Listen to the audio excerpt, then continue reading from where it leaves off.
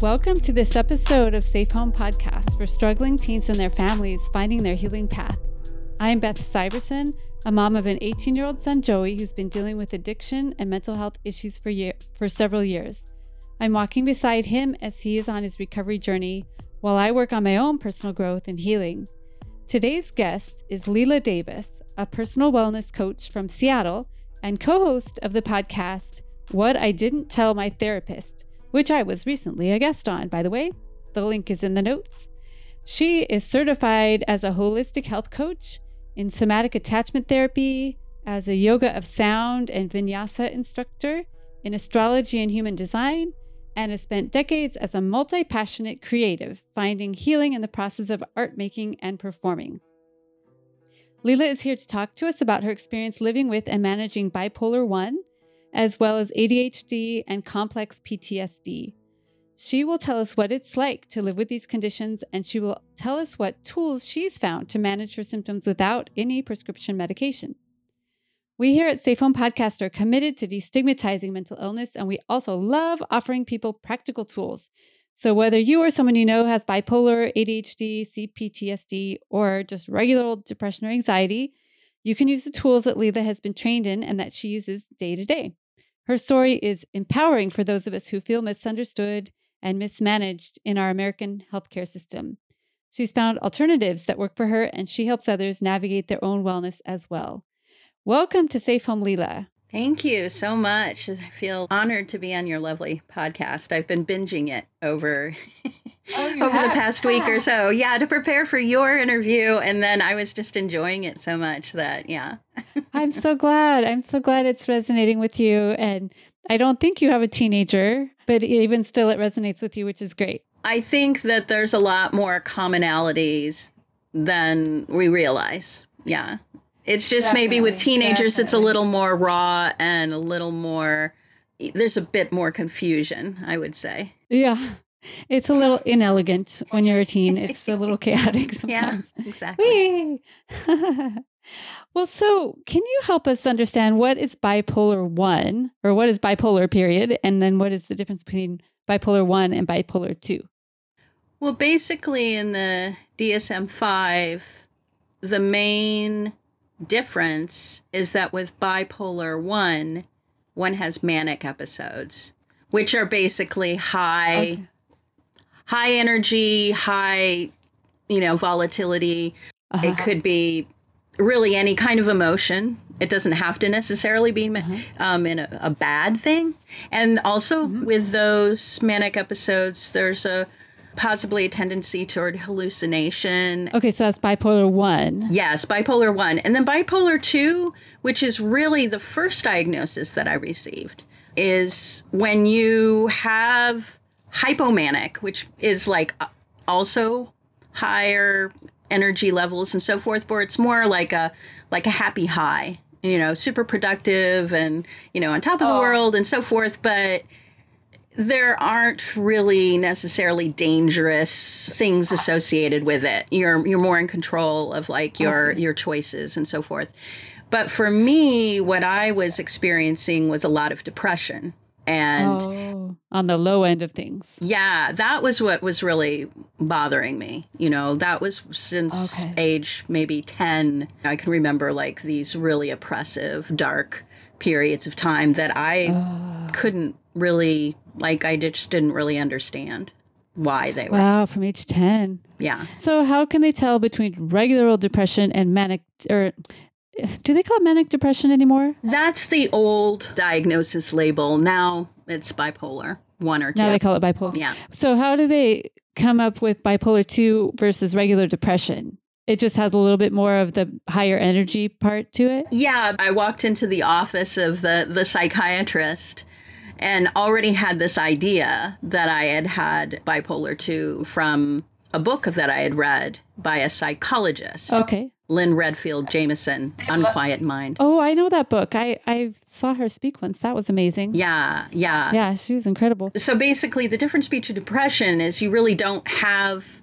any switching. You're kind of just stuck in the depression, right? Or where I could literally see I'd go for 2 weeks, 2 weeks, maybe a month or so of this real dark period of basically depression. But then at some point I just pop out of it. It was almost like my energies just came in and to rescue me. So that hypomanic was kind of like, the little Mary Poppins that came in and is like, let's clean everything up and, Okay. Oh, interesting. Yeah. And so tell me again, how old were you when you were diagnosed with bipolar 2?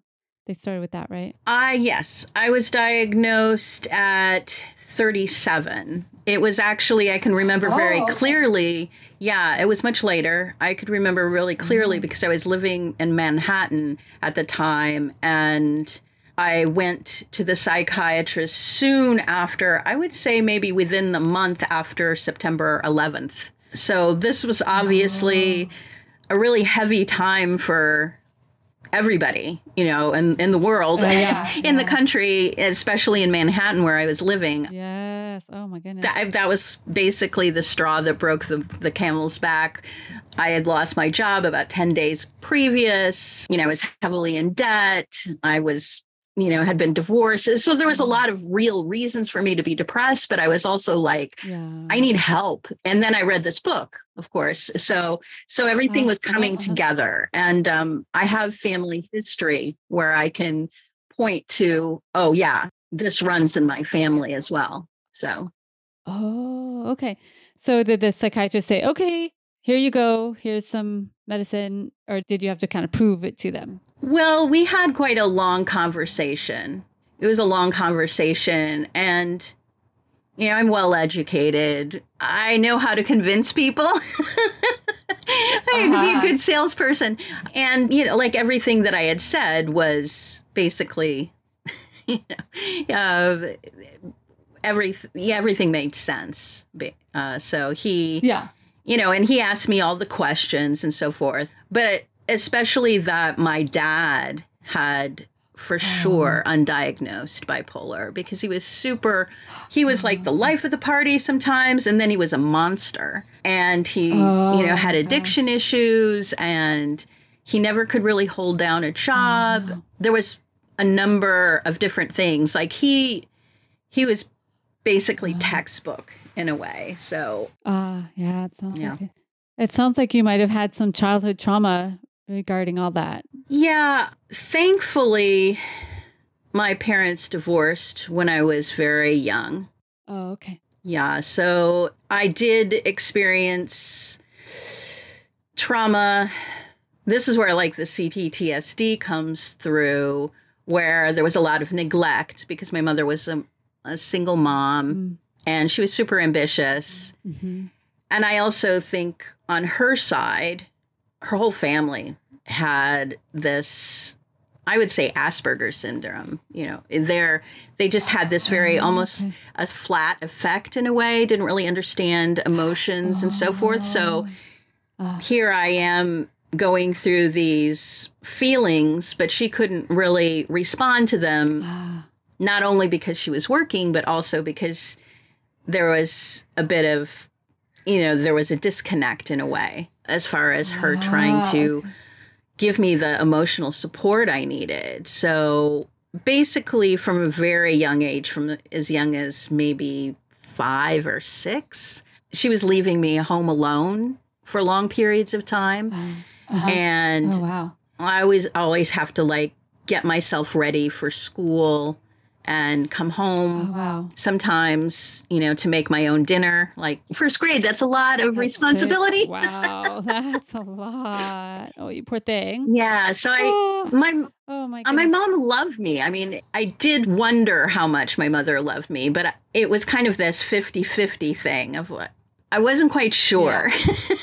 When you're a little kid, you don't understand what's going on, but maybe as an adult looking back, you can see, oh, she loved me, but just didn't know how to do it. Yeah. Or, as an adult, you can rationalize things, but as a kid, you just know, no one's paying attention to me. Exactly. That must have been really hard. Before my parents divorced, my dad was actually my caregiver, and so he was basically mom and dad because my mother was working. Pursuing graduate work. We were actually in Norway the last the last period of time that we spent a lot of time together. So I was actually really close to him initially.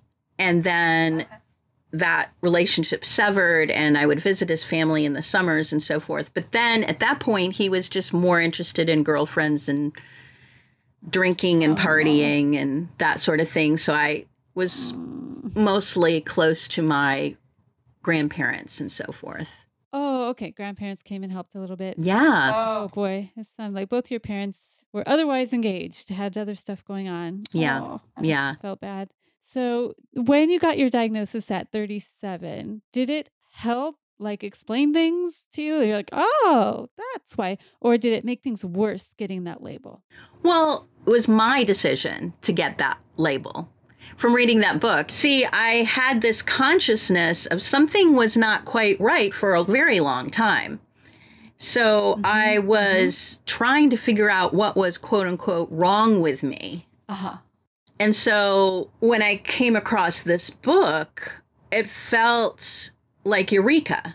Like, something I can be cured. But at the same time, or not cured, but at least there's some way of addressing what's going on, in my life, my personal experience. So I felt like I had agency. It wasn't as if somebody was yanking me into the therapist's office going, this kid's got problems. What's wrong with them? I was the one that was saying, I have problems.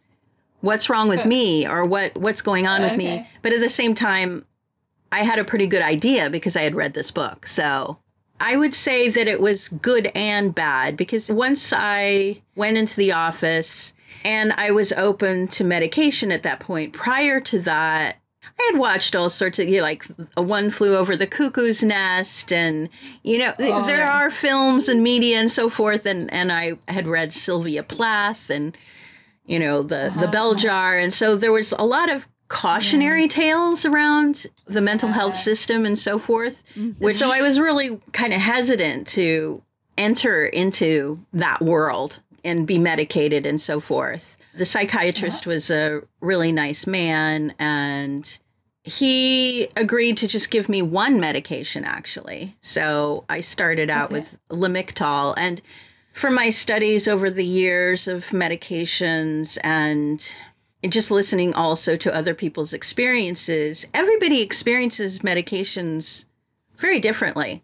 And so my experience was, initially, I didn't really feel like anything was that different, but slowly over time, I think it was really basically about a 6-month period that I was on it. I was sort of ramping up in energy. And the thing is, if you're misdiagnosed, so he thought that my issues were mainly the depression, which it was. But I had also had manic episodes, but I didn't recognize them as bad or anything. So I didn't really tell him the whole story. Not trying to hide anything. It was just that lack of awareness. But you eventually decided not to do the medication. What was the turning point there? Well, I was actually having a pretty good life. At the time, I was getting involved with activism against the second Iraqi invasion. Oh, okay. Because, of course, after September 11th, there was this big drumbeat for more war. And I became involved in sort of the anti-war movement within Manhattan at the time. So I was super busy. And I remember probably, she's like a sister to me, basically. She can tell me anything. So she was, I think we had an appointment, or she wanted to get together with me or something like that. And she's like, you're acting kind of weird. You're acting a little edgy. And she knew that I was taking medication. I'm like, I'm fine. And that's kind of what happens when you're in a manic sort of state. There's a lack of self-awareness. Yeah. When you're depression, you also have like a lack of self-awareness, but there's something wrong. In the manic state, you may not necessarily recognize there's something wrong. And so that's why people get really worried about that. I think Joey's had some manic episodes. He's not been diagnosed yet with bipolar, but it's kind of on the table as possibility. Mm-hmm. But when he gets into his manic phases or whatever, he's kind of arrogant and like, no, I'm fine, and kind of grandiose. Yeah. Like, I'm going to conquer the world and I'm going to be famous. And he does stuff like move to Oregon with a couple of friends with no money and no prospects, just like big, giant things. Is that kind of similar, that kind of energy that you had? Yeah, definitely. I was feeling very self-righteous when she had mentioned it because, of course, when you're doing something like activism, you can get kind of caught into that save the world syndrome and actually, it was a big deal. It was a big deal. There's a lot of things that were in play. And so I heard her, but at the same time, there was this sort of aggressive denial. But I did hear it. And then I believe, and the thing is, I kind of lost a little track of time during that period. It might have been about 2 weeks after she brought this to my attention. Then I remember a particular night that I was by myself in a shared apartment, and I was journaling, and I was feeling this weird dysregulation. It was so strange to me, and I knew it wasn't right. I can't really explain to you, like, it was a knowing. I'm feeling really scared or anxious or angry, and I was writing, I feel like I'm going crazy. And then I was writing that again and again, and I could see my handwriting getting more and more erratic. It was almost like a scene from a movie where you have this camera over and you just see somebody like writing and their handwriting is getting crazier and crazier. And I thought, oh my God, what am I going to do? I didn't have any family. I had friends in the area, but I didn't have any family in New York. I didn't have a lot of money, and I was living on unemployment at the time. And I called my mother. She might have still been at work, possibly, or just getting out of work. So I said, Mom, I think I'm going crazy. And she's like, oh, no, you're fine. This is basically how she she didn't really. So I was like, Mom, really, your close to 40 daughter is telling you that she's going crazy. And I'm super self-reliant all these years, from age 5 to 37, rarely would be raising the red flag about anything. And she finally got it. I mean, it didn't take that long. I didn't have to argue. And she basically just dropped everything. She had a really serious career. She worked at a shipyard as an engineer on nuclear submarines. So that's like a serious job. So she just dropped everything. And I guess she went on family leave. And I don't even remember how long it was that she was taking care of me. But basically, I decided to just go cold turkey off of this because it was the first time that I really felt out of control. Like, I felt like my body was hijacked by some strange thing. And I explained this to a cousin of mine who had had a stroke. And he says, gosh, it sounds like you went through a stroke almost. And that's when I really understood that my mother loved me. Like, that was kind of a turning point at that point because she really came through for me. Oh, nice. And I wouldn't suggest anybody doing cold turkey at all. Like, that was something that I just decided, and I have no idea about. I mean, I haven't even looked at what the titration for Lamictal is, which is a mood stabilizer. But I was going to ask if you told your psychiatrist you did that, or did you never talk to them again? Or yeah, I actually did. As soon as my mom got back, I explained to her that I was going to not take the medication anymore. And she was never a medication person anyway. She's very granola, crunchy type of hippie type of mom. Yeah. Okay. So that worked okay. Yeah, I told my psychiatrist, but he actually wanted to give me more. Oh. And I did try, I think it was like a Xanax or something like that to calm me down.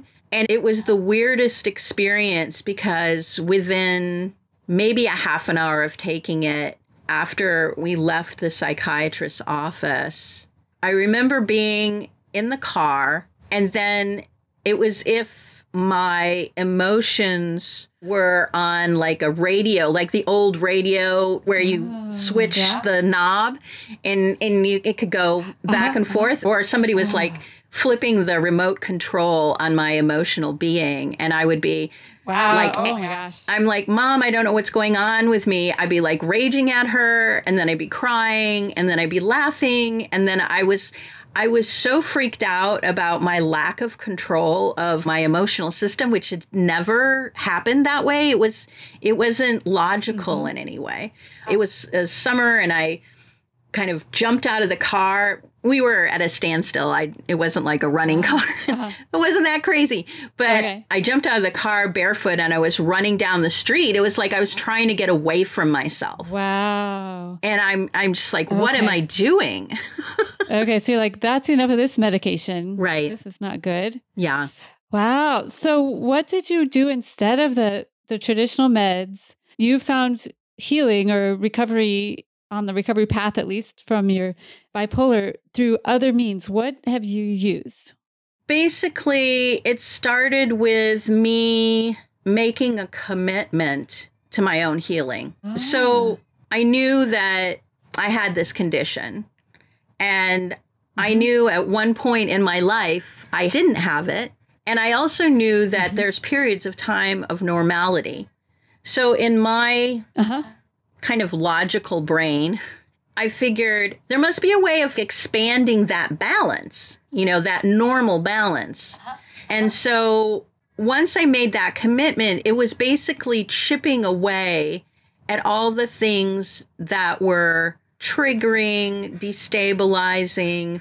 And so as like a holistic health coach, if I can go through that, it's this idea of like, we have these emotional states that are actually normal, but depending on what sort of imbalances in our life are going on, we can get stuck.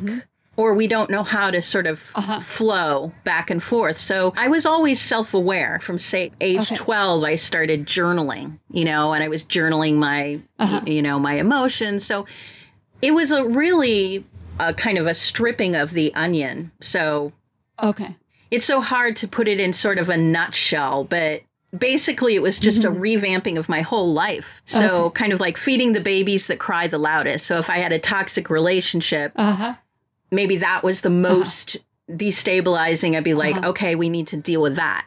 And then the next thing, and then the next thing, and then the next thing. So the first time that I felt truly stable was when I had actually moved from New York, which is a super chaotic place to live. Yeah, destabilizing. Yeah, exactly. And I really felt it. Like, I really felt it that I needed to move out. And I moved to Seattle, and I established healthy relationships and started doing yoga and started my own business with my partner at the time and was eating healthier. I mean, basically 4 years later after my diagnosis, that everything came together, but it was actually within a fairly short amount of time, probably within a year of like making all these changes, that I started to feel normal in the sense of that I wasn't triggered so easily, or that I was enjoying my life, that I was feeling purposeful, and so forth and so on. And this was almost like accidental because I was just making sort of the life changes that I needed to make, that I felt sort of intuitively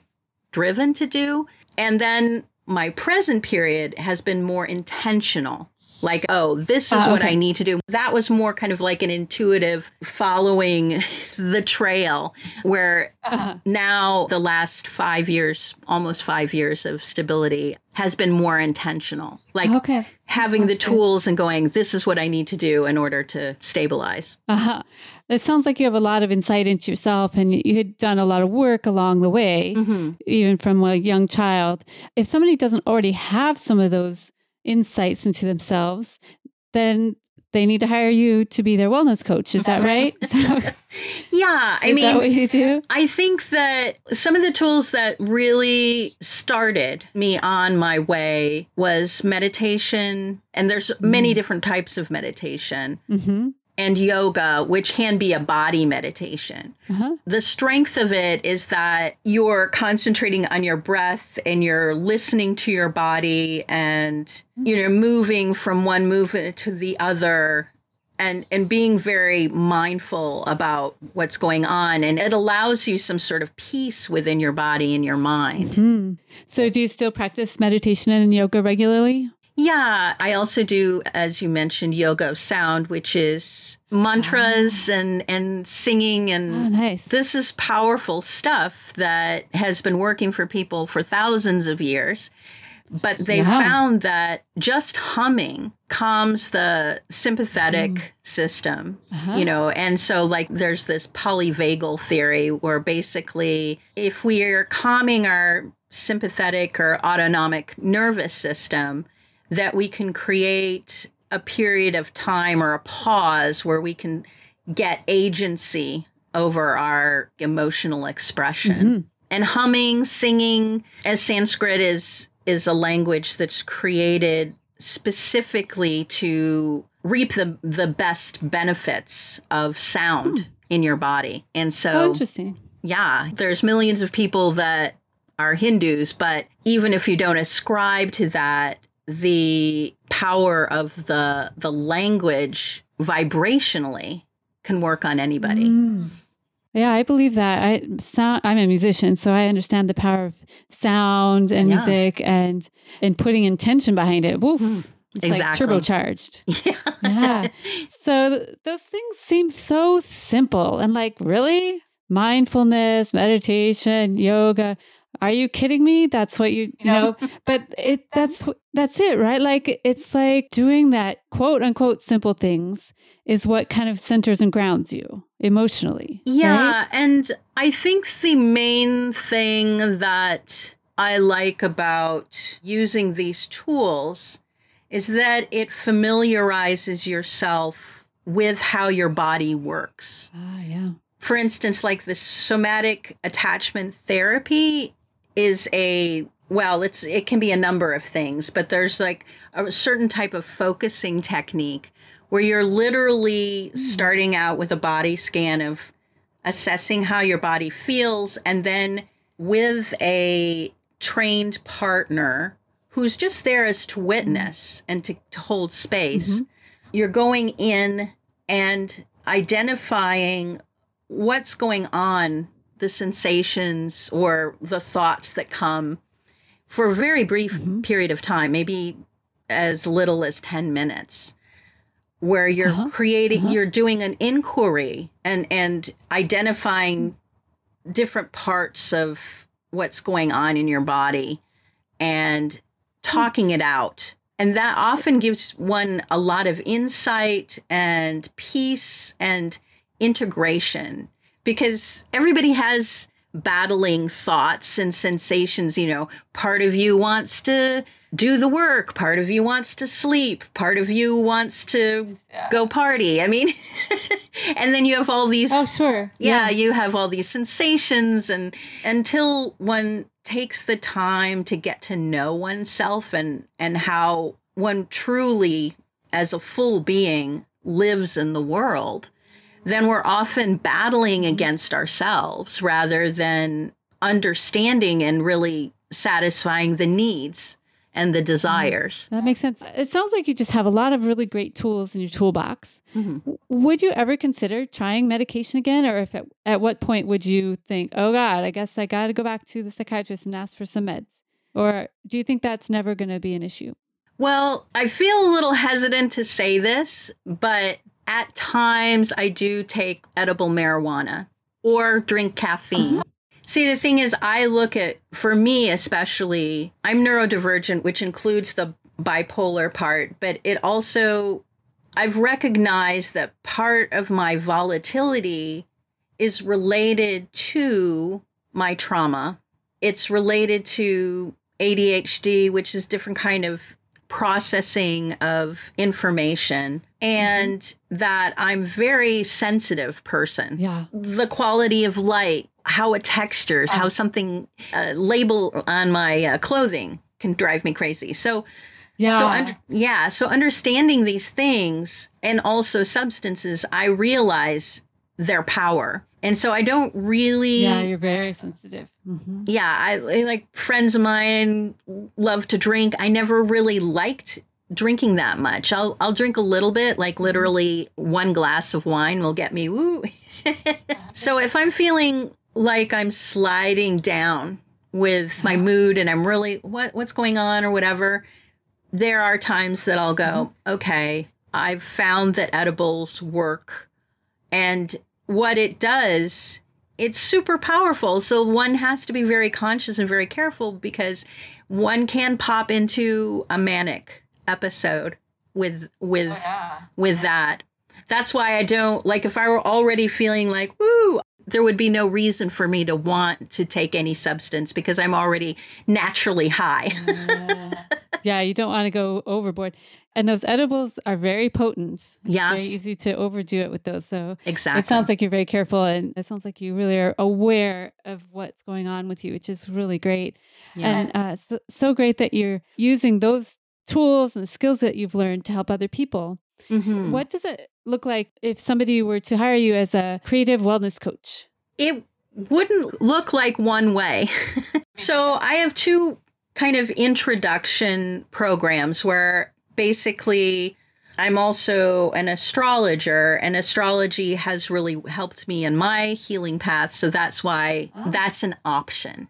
Not everybody believes in it, but if that's something that resonates, that can be one entryway where I look at somebody's chart and basically what I'm looking at sort of the energies that reveal themselves, like a blueprint in a way. And then I familiarize the person with what they can do to try different strategies and how they express themselves through their chart. Then I also have an introductory path of learning what types of meditation practices can work for somebody. So basically what I want to do is introduce somebody to the tools of awareness. So these are two different types of awareness that one is being introduced like, oh, this is what's going on. So that's kind of the beginning. Like the person would have to decide, oh, I would want to go through sort of the meditation path or the astrology path, or